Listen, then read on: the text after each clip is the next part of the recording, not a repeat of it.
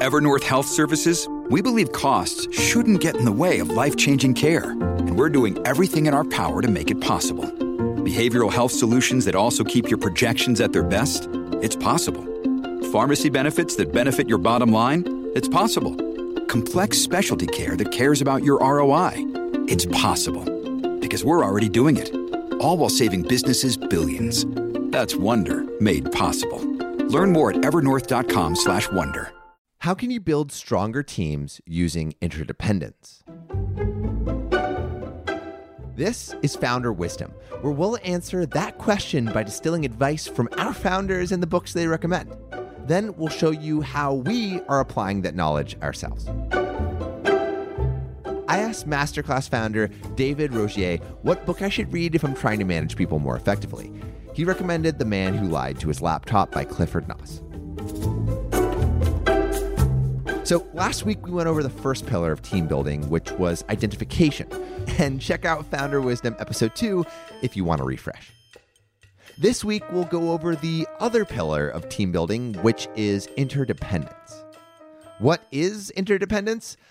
This is a trait that occurs when both of the following are achieved.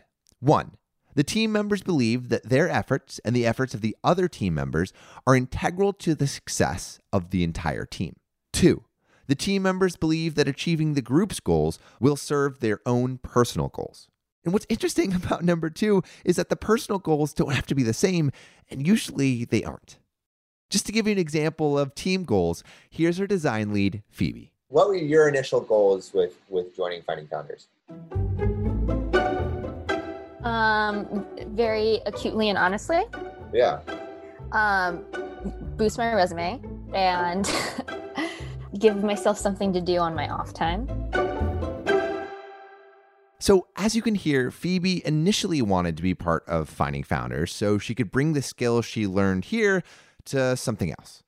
But because her work has been valued and because she has ownership over that work, listen to how her personal goals have changed to align more with the overall goals of the organization.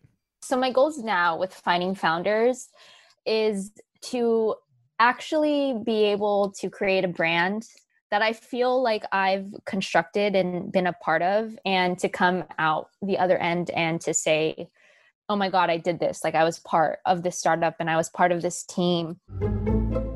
Starting up our whole social media and kind of spearheading the design team is something that has been like a very fulfilling process for me.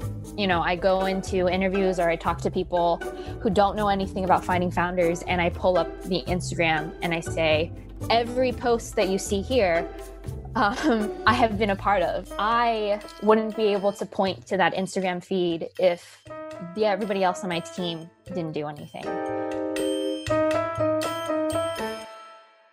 At this point, you can hear Phoebe hinting at the Finding Founders organizational structure that emphasizes interdependence. Essentially, all our members are interdependent because of our assembly line production process. Our interviews can't be done without the research team. Our script can't be written without Elizabeth cutting up the interview. The episode can't be edited without the script, and the design team can't finish the assets without the finished episode. Phoebe gives a great example of this. We've had weeks where we had to stop our planning for our posting schedule because we couldn't post things until the post before was ready. I don't think anybody now sees what they're doing and says it just goes into oblivion, and everything that we put out gets attention. Everybody in the team sees it, and it's like a pride point because Annie, her work has been so well received by people who have nothing to do with Finding Founders, who are just listeners, who are just people who are fans of the podcast. Yeah, people gave us fan art. Yeah, people gave us fan art. And when stuff like that happens, I don't feel responsible. And I also think Annie doesn't feel responsible for the success of that post. I think our team as a whole feels very much responsible for everything that all of us put out. The value of the work is immediately apparent because production is affected when work is late. However, this intense interdependence does have its downsides, which you might have realized by that last sentence.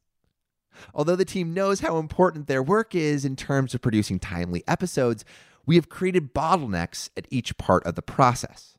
If one person doesn't do their work, everyone is held back. Finding Founders has fail-safes to protect against this, but it's still an important question to reflect upon. Phoebe actually does a great job of reflecting on this very idea. So I'll throw things back to Phoebe one last time. What's interesting about social media and design is we're like the very end of the pipeline. Like, we use components of every other team. Our success on social media and design is very heavily influenced by the success of outreach, of the success of script writing, and the success of editing. And that's kind of like cool now that like I'm thinking about it. Like, I've never really like taken a second to think about like, you know, how much we are connected with everybody else. So when addressing the value of your team's work, ask if other people rely on that work. How soon do they rely on that work? How can you make that interdependence more immediately clear? If you have any questions or comments, DM us on Instagram at Finding Founders Podcast and let us know how you are using this piece of founder wisdom.